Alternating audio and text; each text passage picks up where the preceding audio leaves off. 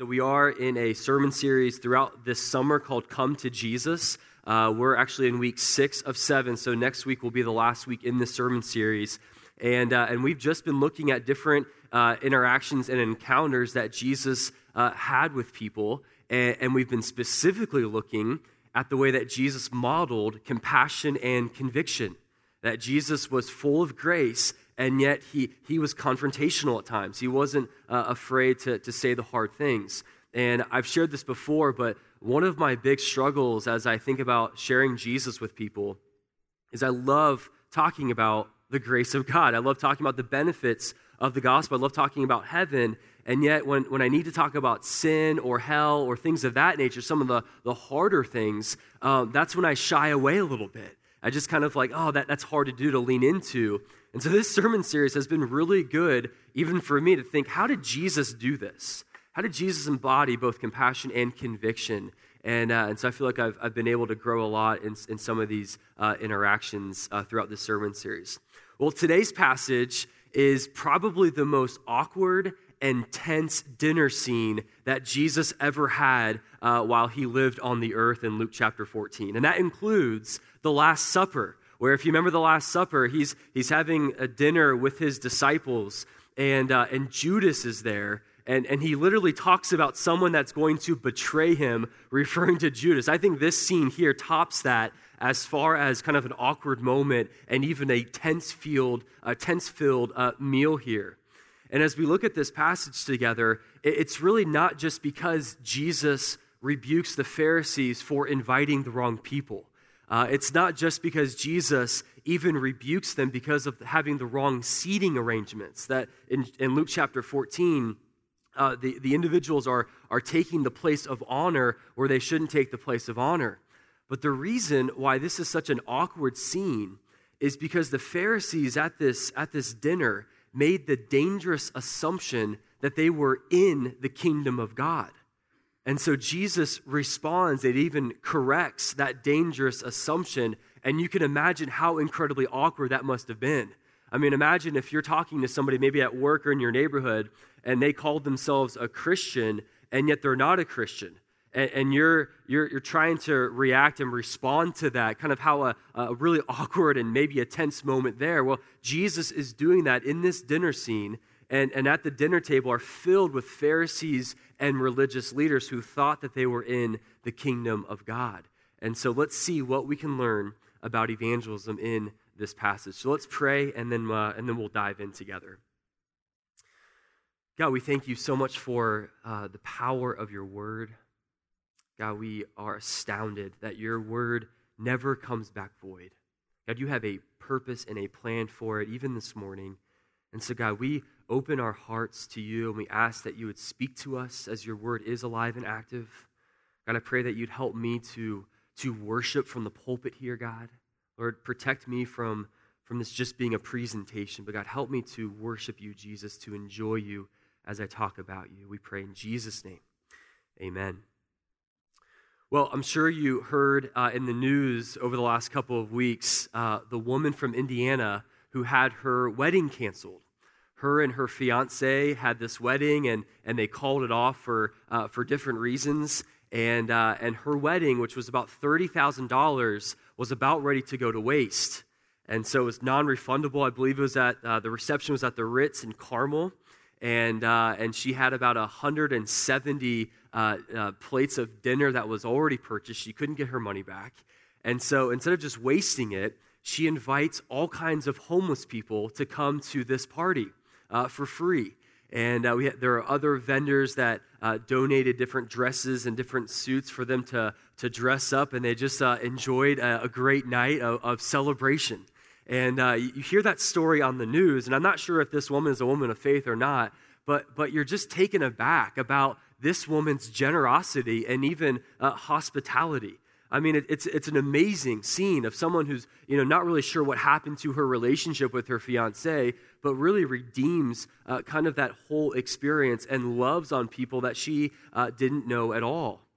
Now, if you told a first century Pharisee about what that woman did, they would object to that. Now, it's not because the Pharisees in the first century weren't generous It's not that they hated the poor, but the way that the Pharisees and even people who were socially elite, it's because of the way that they viewed dinners and parties and banquets. See, the Pharisees and the social elite viewed dinners and banquets as a way to kind of reinforce and advertise social hierarchy. That what they would do is they would invite people, Pharisees would, who were ceremonially clean. They were religiously clean. And they would invite people over for dinner, and by doing so, they're basically drawing a line in the sand, a boundary of who is in and who is out. And what would happen in the culture in the first century is whenever they invited somebody over for dinner, that would get reciprocated. And so everybody in culture knew who were socially elite, who were religiously clean, and who was not. And so you get to our passage here at our dinner scene, and you can understand why this dinner scene is so tense and so awkward. It's because of what Jesus says here, specifically in verses 12 through 14. That Jesus is basically saying, look, you've invited the wrong people here. You're using hospitality. You're using this dinner in the wrong way. Now, I don't want us to think that you can't invite your friends and family members over for dinner. That's not what Jesus is saying at all. I mean, Jesus would have violated his own principle with the Last Supper, having a meal with his closest friends. But the main thrust of what Jesus is saying here in verses 12 through 14 has to do with motives for hospitality. Jesus is basically saying, don't just invite people over in order to be repaid. That's why he gives the list of people there with the poor and the crippled and the lame, because those people surely cannot repay you back. And so having a dinner was financially expensive. It was socially expensive. So Jesus is saying that the best hospitality is given, it's not exchanged. Don't just invite people over for what you can get in return. Now, you look at the scene, and you have to understand that the reason why it's important is because the whole reason why the Pharisees invited Jesus over was for what they could get from Jesus. That you learn that in chapter 14, verse 1. Just let your eye look over at verse 1 there, because it sets the context for our scene.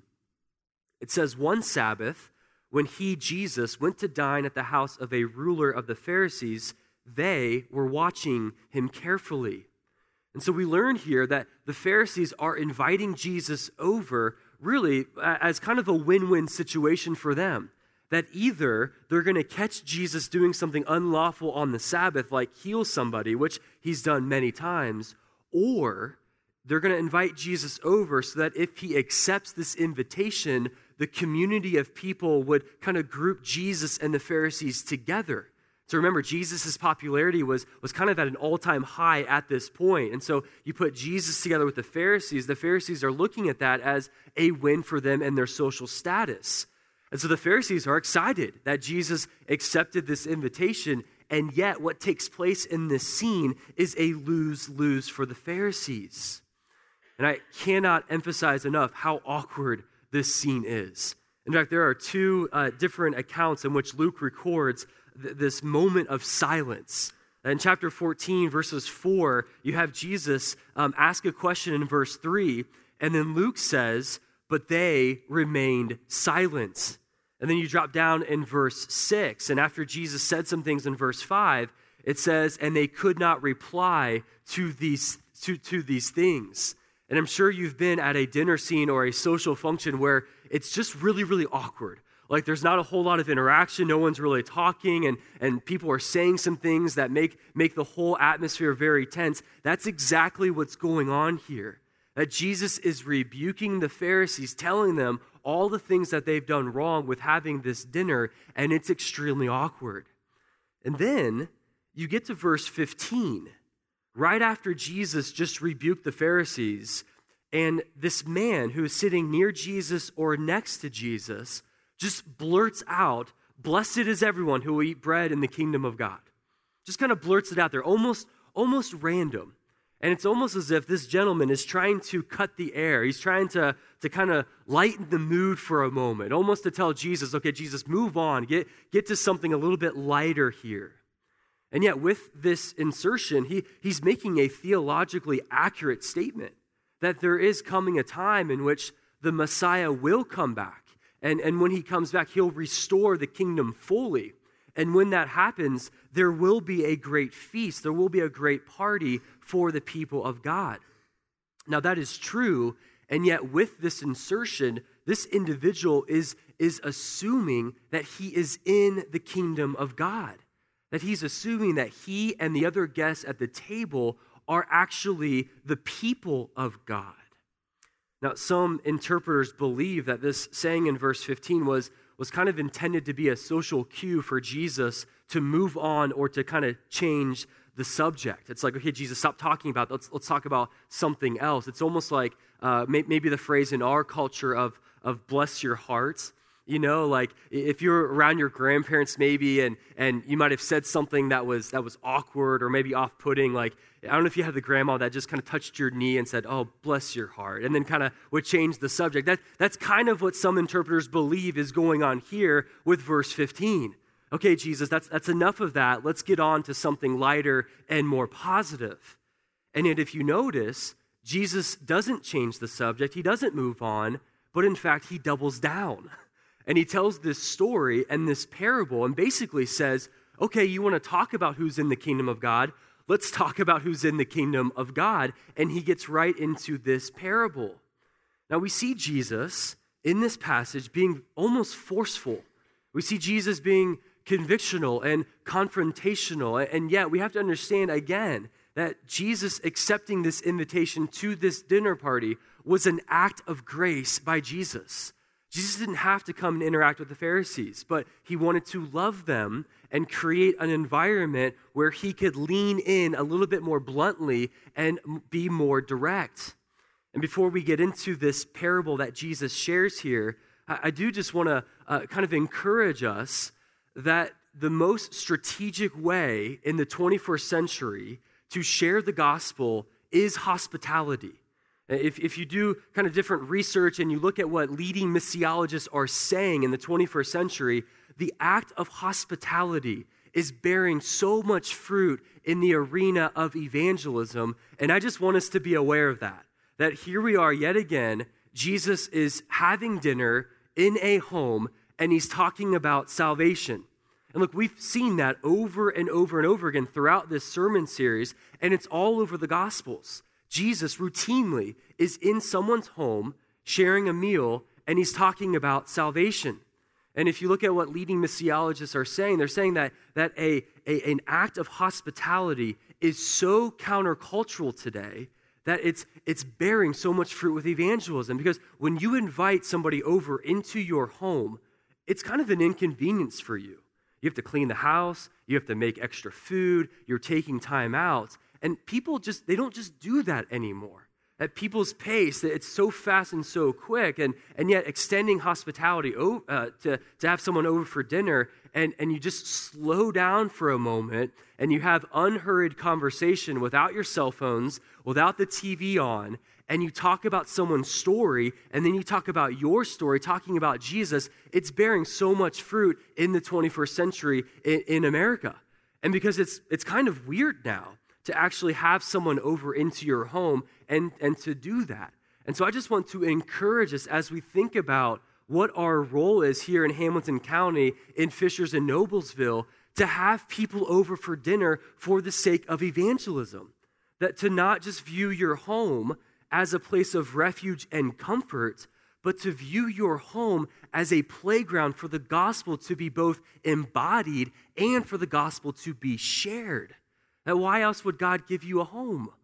I mean, yeah, he wants to take care of you and your family, but maybe he's giving you a home in order to invite people who are far from him into your home in order to share your story in the gospel of Jesus Christ. And we see that here with what Jesus is doing all throughout the Gospels. Now, let's get to the story here of what Jesus says in response to verse 15. I just want to point out just a couple of things within this story that I think will help us in the area of evangelism. First, notice in this story the master's banquet in verses 16 and 17. So Jesus responds and he says, "A man once gave a great banquet and invited many. And at the time for the banquet, he sent his servant to say to those who had been invited, 'Come, for everything is now ready.'" Now, Eastern custom was such that when you threw a party or you threw a banquet, there was essentially two different invitations that would go out. And we see that here in verses 16 and 17, that there was a general invitation. He invited many. And then in verse 17, there was another invitation where the servants went and said that everything is now ready. That was custom here in this culture. And basically, you can view the first invitation as almost like a RSVP type of invitation, almost like a save the date. And the reason for that is because in this time, they had to know how much food to prepare, who was all coming. And so there was a general invitation, and then based on the responses there, they would prepare the food, get the party ready, and because they didn't have iPhones, because they didn't have, calendar options, how would those people know when the party was ready? Well, they would send out this second invitation, and they would send their servants out, and they'd say, "Hey, the food is now ready. The party is ready. Come on, let's get this started." And so two invitations would go out. Now remember, Jesus is responding to the comment in verse 15 about the kingdom of God. And his audience knew that. His audience, the Pharisees, are following and tracking with Jesus that the banquet here in Jesus' story represents the kingdom of God. And so the master here represents God himself. The Pharisees are tracking with that. In fact, the Pharisees would have known what Jesus' reference was with these two invitations. This isn't just a first century custom, but the Pharisees would be tracking with Jesus that this first invitation that went out represents the prophets in the Old Testament. That the prophets in the Old Testament would often explain that there is a future dinner feast with God, with the Messiah, that the kingdom of God is here and it is now ready. And so you see that in Jeremiah, you see that even in Isaiah 25, verse 6. Let me just read that for a moment, just give you one example. It says, "On this mountain the Lord of hosts will make for all peoples a feast of rich food, a feast of well-aged wine, of rich food full of marrow, of aged wine well refined." And so just one example of many in the Old Testament of the prophets projecting and saying there is a future feast. And so this first invitation represents the prophets, that there's a general invitation that has gone out. So they're tracking with that. But the story that Jesus shares here gets really interesting when you move to verse 17 about this second invitation that's gone out. The Pharisees are leaning into what Jesus is saying here, that the master has sent this servant and has declared that everything is now ready.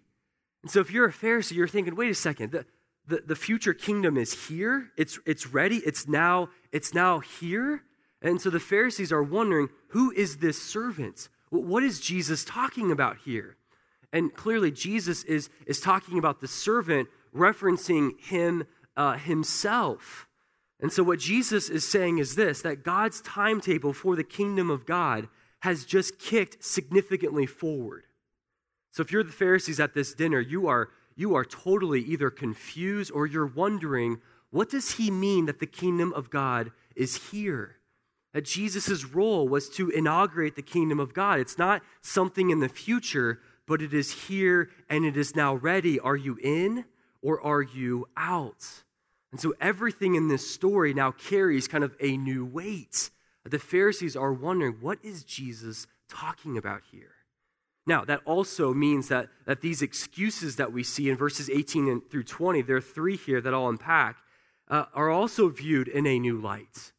That what Jesus is doing with these excuses is he's almost categorizing common barriers that keep people from coming into the kingdom of God.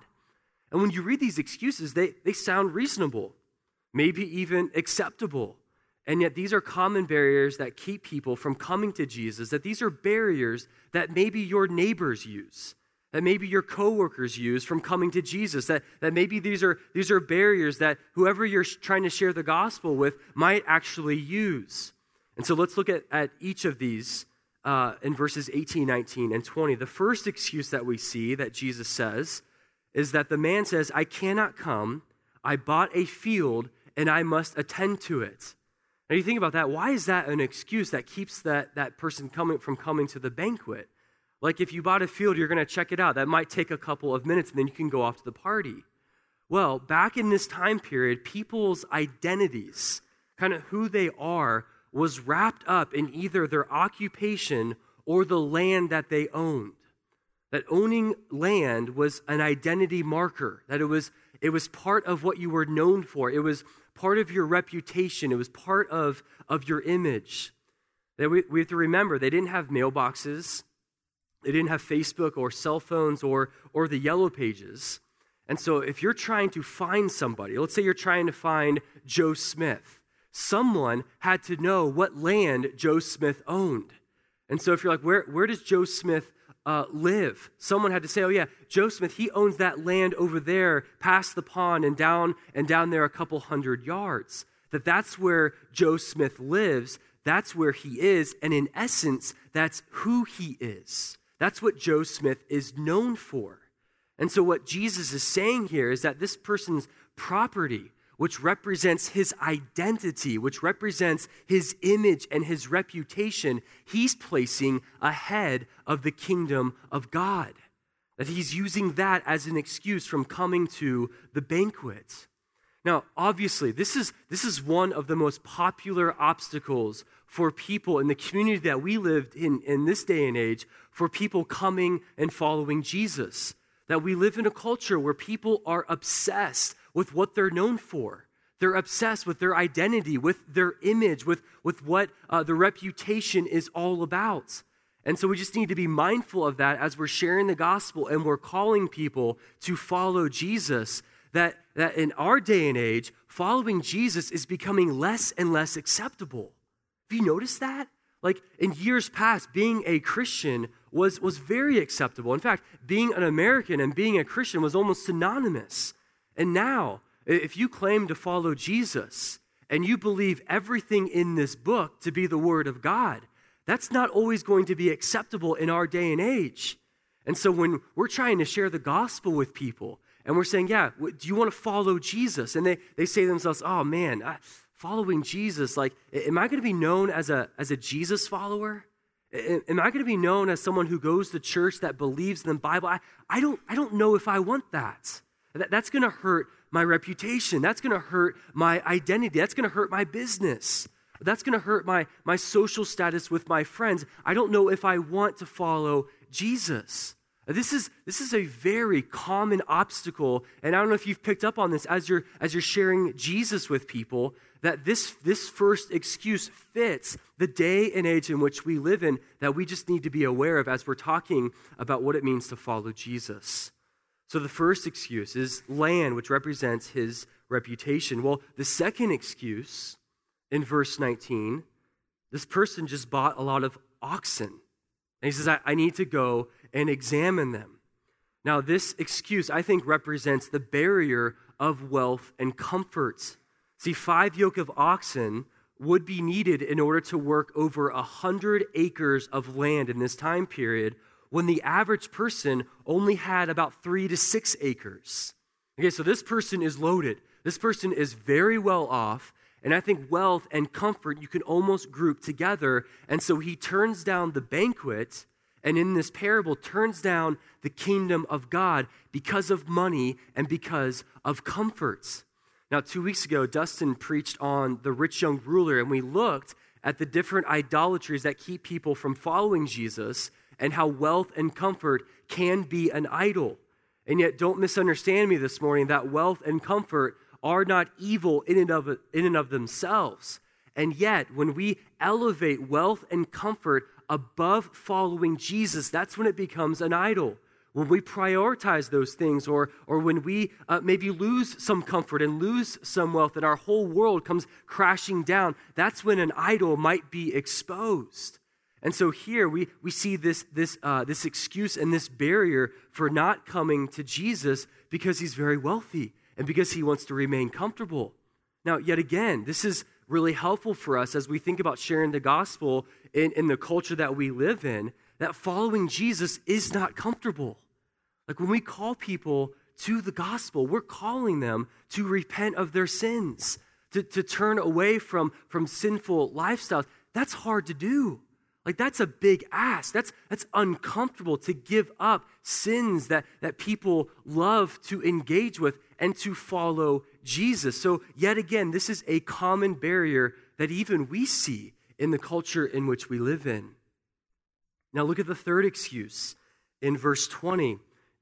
Jesus telling the story says, the person says, I cannot come. I have married a wife, and therefore I cannot come. Now, everybody who's married kind of understands that excuse. You can't go to the party. Well, why not? Well, I'm married. Well, why can't you go? Well, my wife says I can't go. So that's why.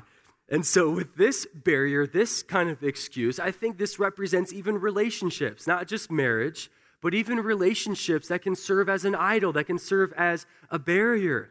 Now, obviously, marriage and relationships and friendships are not evil in and of themselves, but when they are elevated above following Jesus, when they are a higher priority, when your affections are stirred more for your spouse or your friend or whoever it is, more than with Jesus, then that can keep you from coming into the kingdom of God. So Jesus lays out these three different categories of excuses, of barriers that keep people from entering the kingdom of God. Now, why these three, we don't know. I mean, maybe these were the three most popular for the Pharisees that were at this dinner party.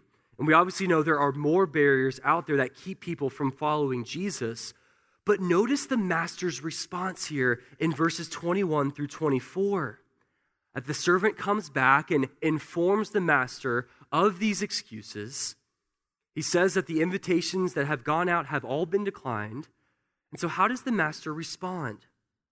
Well, we see the master, he becomes angry, and he tells his servant to go out quickly to the streets and the lanes of the city and bring in the poor and crippled and blind and lame.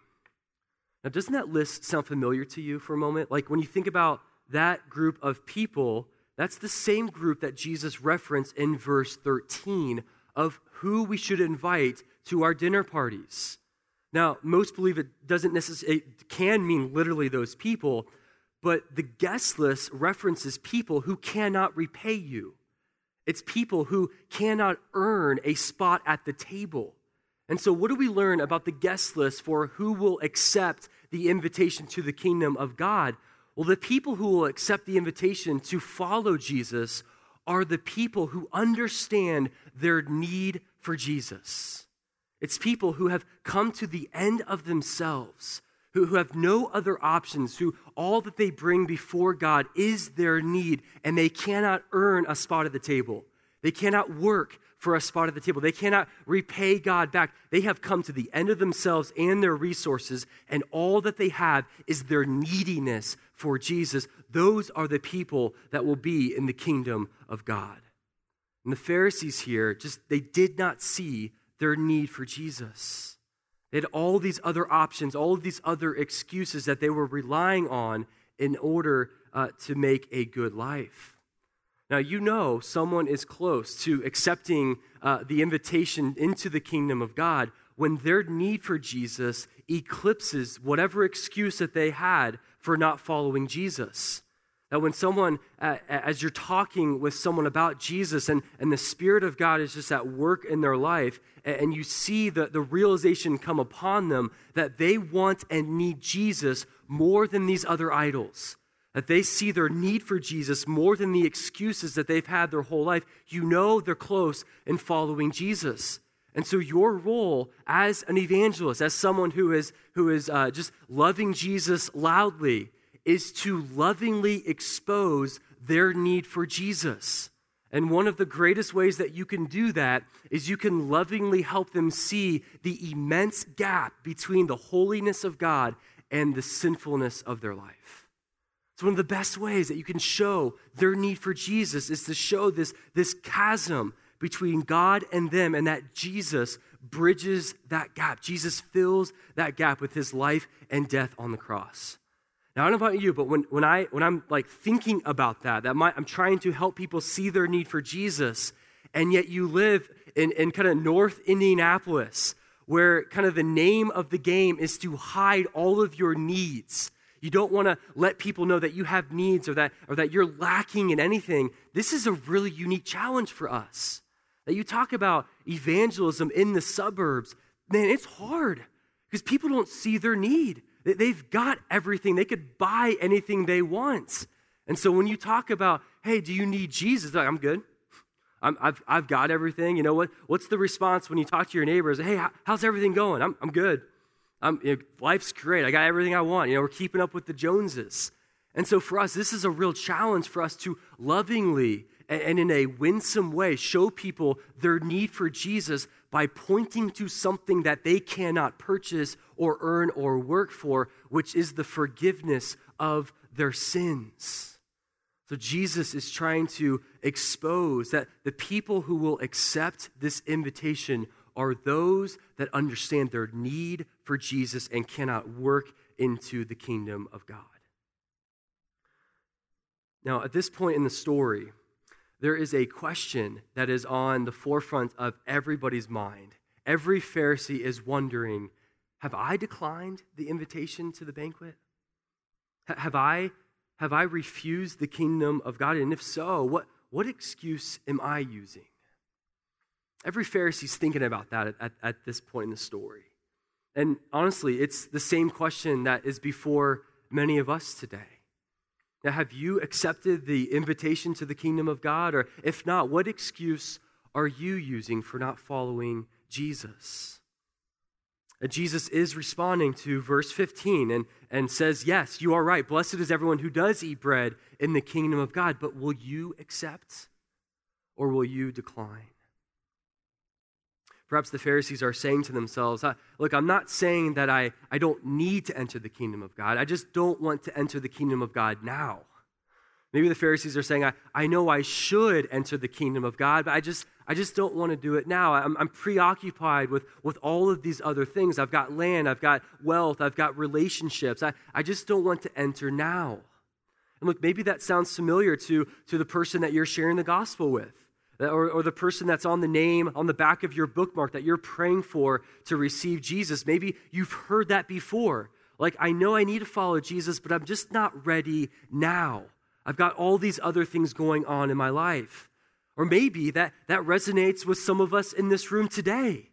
That maybe some of us are here today and you're open to spiritual things. You think about God. You're at church on a Sunday morning rather than sleeping in.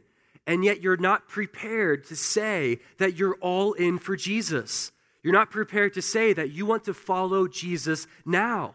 You know you should go and follow Jesus. You know that's a need of yours, but you're not prepared to do it now and today. You've got fields to attend to. You've got oxen to attend. You've got all these other things that are in your life, these other idols that have eclipsed your need for Jesus, and you're not ready now. And since you're sitting in front of me here today, I just want to lovingly just show you the fact that you are not promised tomorrow. That if you're saying to yourself, I know I need to follow Jesus, I'm just not ready today, you're not promised the next hour. There's no guarantee that you will wake up tomorrow. And so my plea with you today is to come to Jesus today.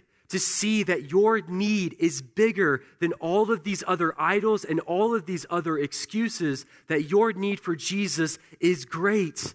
And also that you are in danger of becoming verse 24, where Jesus says, for I tell you, none of those men who were invited shall taste my banquet. That this invitation that has gone out, that you've heard about Jesus, may not last forever. And so don't leave this place without making the most important decision of your life and surrender your life to Jesus and come to the banquet today. And so we see these Pharisees who are just wondering, man, what does this mean? Am I in the kingdom of God or am I not in the kingdom of God? Now, look at the last couple of verses here. Look at the servant's faithfulness for a moment. That in verses 22 and 24, which might be the most important verses for us to hear today, we see just one last command from the master to the servants. The servant has invited the people that the master said to invite, and he goes to the master at the end of verse 22, and he says, "Sir, what you commanded has been done, and still there is room." So the master's response is, go out to the highways and hedges and compel people to come in that my house may be filled. Now, Jesus is referring to here the Gentiles to go out past the city here, go out to the highways and the hedges, the Gentiles living on the outskirts of the city, and invite those people in. So the Pharisees hearing that are like, wait, the Gentiles are going to be in the kingdom of God too? They're totally confused. And at this time of the story, as Jesus is sharing this, the servant does refer to Jesus himself. But on this side of the cross, and at this time in human history and God's redemptive story, who is the servant today? Well, the servant are followers of Jesus. The servant here in the story, it's you and me.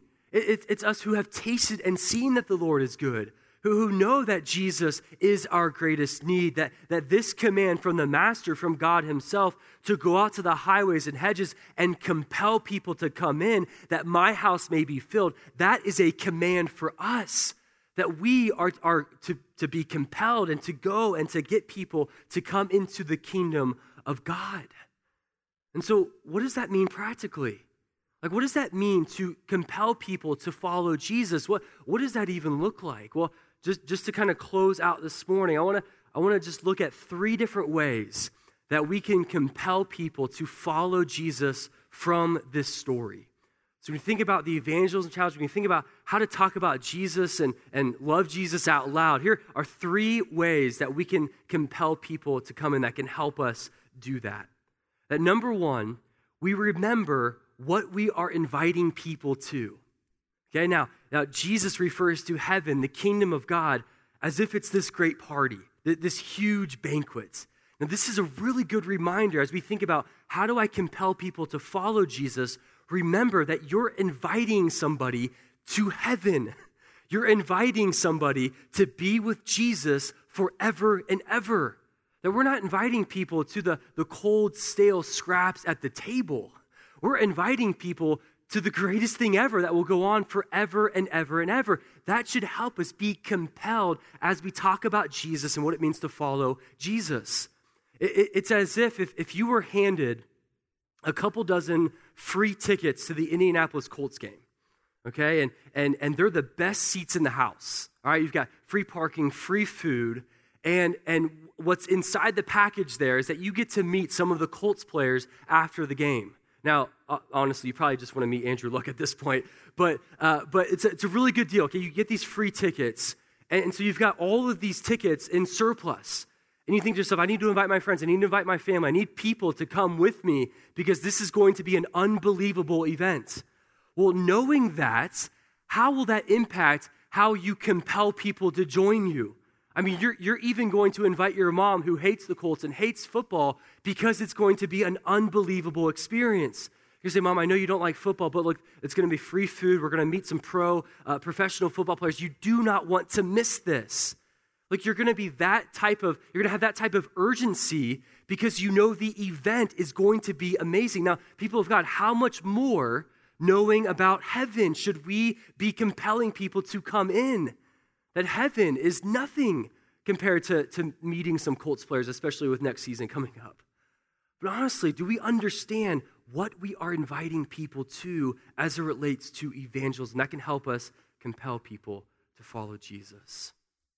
The second thing to understand to help us compel people is just to know and to anticipate that everyone has an excuse. Okay, everyone, even the lame and the crippled and the poor here, which kind of represents those that have come to the end of themselves, those that maybe are great sinners, even they have an excuse for coming to Jesus because they're thinking to themselves, me? Going to the party, going to the banquet? Like, God loves me? Like, I'm this great sinner. So even the sinners have a great excuse. So just know that and anticipate that.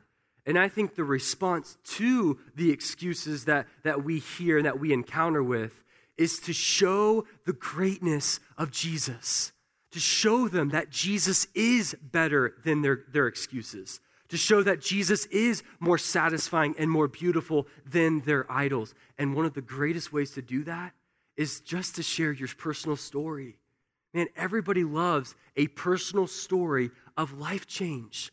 And so if you're interacting with someone who's giving excuses for not following Jesus, say, man, me too. Like I've been there. I used to idolize wealth and comfort, or I used to idolize sex, or I used to idolize all these other things, but Jesus found me. Jesus saved me. Jesus changed my life, and this is how it happened. You share a story, a personal story of life change. That is the greatest apologetic in our day. And so anticipate, everyone has an excuse, but you have a story to share that will resonate with the person that you're talking to. And then last, the third, I think, way that we can that this story can help us compel people is to have a winsome urgency as we talk about Jesus, as we share about Jesus. If you notice here, the last thing that we see here, the master says in verse 21 to go out what? Go out quickly. That there is this urgency, there is still room in the kingdom of God. And then, of course, you see verse 23, the word compel. That there is this level of winsome urgency that must describe the people of God as we evangelize. And so, do you know how to talk about Jesus in a winsome way? Do you know how to love Jesus out loud? Do you know how to make Jesus not only convincing but compelling? This past week, my 3-year-old daughter, Ellie, got to taste Taco Bell for the very first time. Now you might be thinking to yourself, man, what a bad parent. You're giving your kid, Taco Bell. Like, what's up with that? Well, yeah, I agree. I'm a bad parent for waiting this long. But man, Taco Bell is so good. Like, if you, this has to be a safe place for me to share this. Like, it is so, so delicious. Like, yeah, thank you. There we go. All right. We won't amen about Jesus, but we amen about Taco Bell. So one of the best things on the menu is the cheesy gordita crunch. Okay, now if you haven't had the cheesy gordita crunch, you have to have the cheesy gordita crunch because look, it's basically a hard taco inside a soft taco and there's melted cheese in the middle. And it's absolutely unbelievable. Like there's this special sauce that they put on top of the taco. I don't even know what it's called. I don't even care. But it is so good. It's like heaven in your mouth. Like your taste buds just go crazy. And it's absolutely incredible. Like if you haven't had one, you have to in fact, if you haven't had one and you want to go try one, I will go with you. Just email me or text me. And I just want to see the expression on your face of the glory of Taco Bell on your face. It's unbelievable. Now, okay, what am I doing there? I'm trying to compel you to convert to be a Taco Bell lover. That's essentially like how you talk about Jesus. Like you just glory in the greatness and the beauty and how life-changing Jesus actually is. Look, do you know how to do that with Jesus? Like I just did that very easily of a cheesy gordita crunch because I genuinely love cheesy gordita crunches. I have it like on a monthly basis, as you can see. But do you know how to do that with Jesus? Here's the secret. You got to love Jesus. You got to love him. You got to be obsessed with him. You've got to think about him throughout the day. And because you talk about that which you love. Like I've converted dozens of people to Taco Bell unabashedly because I love Taco Bell. Well, what about Jesus? Like we need to be a people who are so obsessed with Jesus, who are igniting a passion in other people to follow Jesus because we love him and we want other people to do the same. Now, verse 15 here, the individual is right. There is a future banquet. There is a future feast that will take place between the people of God and Jesus. It's in Revelation 19, verses 6 through 9. There's this beautiful scene of the people of God, thousands upon thousands upon thousands of people that God has saved. And they're at this wedding feast, and we're celebrating our bridegroom, Jesus himself, and the church is the bride. And we're just gathered together, and I don't know what that scene is going to be like. I don't know. We just have this description of this huge feast, and we're celebrating Jesus, and I'm sure we're eating good food, and I'm sure for us non-Baptist people, we're drinking good wine. And I just wonder if like the topic of the conversation is just, hey, let's brag about Jesus real quick. Let's share stories of how Jesus saved us. And so you just wonder if like Abraham stands up and he's got his glass of wine and he starts talking about how lost he was, how he had so many idols, how he wasn't even following God, and then Genesis 12 happened, And God says, Abraham, I want you to follow me. I'm not going to tell you where you're going to go. I want you to just follow me. And Abraham is sharing. He's like, man, I was so crazy out of my mind. I just followed him. I didn't know where we were going, but I knew it was worth it. And he starts talking about how God saved him, and he sits back down. And I wonder if other people just start standing up and just start talking about Jesus and how Jesus saved him. Like if Paul stands up and he's like, man, I was killing Christians. Like I was out just persecuting the people of God, and Jesus gave me this vision and knocked me off my donkey, and I followed Jesus, and I couldn't help but talk about Jesus with other people. And you wonder if the conversation turns and people stand up and they start saying, you know what, I'm a Jesus follower, obviously, but the person over here named Bob is the one who shared the gospel with me that God used, and he's why I'm here. Like I wonder if the Philippian jailer stands up and says, man, I had Paul and Silas in jail, and there was this crazy earthquake, and the jails the doors were free, and they could have gone out, but they stayed, and they shared Jesus with me, and I started following Jesus, me and my whole household. And Paul and Silas, God used them. They're the reason why I'm here. And I just wonder if it just keeps going on and on and on, and you have to stop and think for a moment. Will there be anybody in heaven at this feast who stands up and says, I'm here today because God used this person to share the gospel with, and they took me out to lunch, and they were so nervous, and they stumbled over the gospel, and yet God used, and God opened my blind eyes, and I'm here today because so-and-so stepped out in faith and boldness and shared the gospel? Will there be anybody there because you spoke up? Be anybody because you opened your mouth and said, I can't keep Jesus to myself. Can you imagine if someone stands up that you didn't know accepted Jesus? Like, you're here? What? Like that conversation in our backyard when you invited us over for a meal, like the Lord used that, and a decade later I finally committed to Jesus. Can you just stop and imagine what that banquet, that feast will be like in the kingdom of God? How can we not share the glory of Jesus?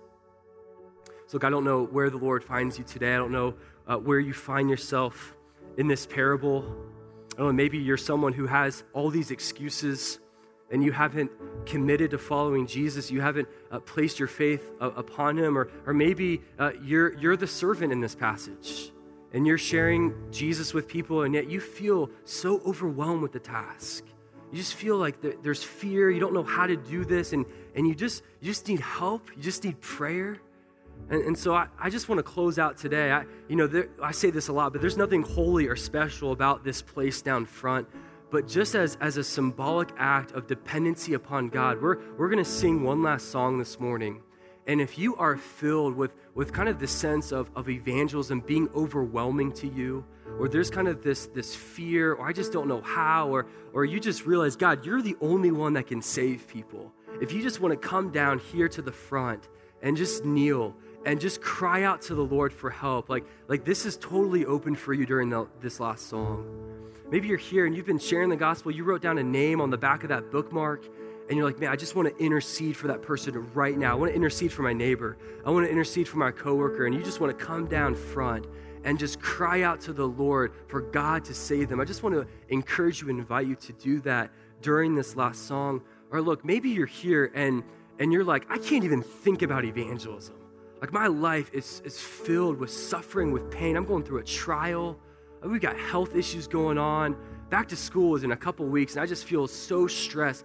And you just want to come down here and just kneel and just pray and just cry out to the Lord. Like I just encourage you to do that here. I just want this place to be filled with the people of God crying out to their God, saying, God, you are the only one that can intervene in my life. That the neediness in your life is too overwhelming. You need prayer here this morning. So I'm going to pray, and then we can stand and respond and then sing this last song together. So let's pray together. God, we thank you for the gospel message. God, we thank you that your arm is not too short to save. God, we thank you that Jesus is so satisfying, that he is so good. God, that he has redeemed us. He's removed our sin as far as the east is from the west. God, there's no condemnation for those who are in Christ Jesus. So God, I pray against fear. God, I pray against the enemy who wants to trip us up, especially in the realm of evangelism. God, I pray that you would be with us in this room who are suffering today. God, that you be with us who feel just this task before us is so overwhelming. God, show us that you are bigger than our fears in this moment. We pray in Jesus' name.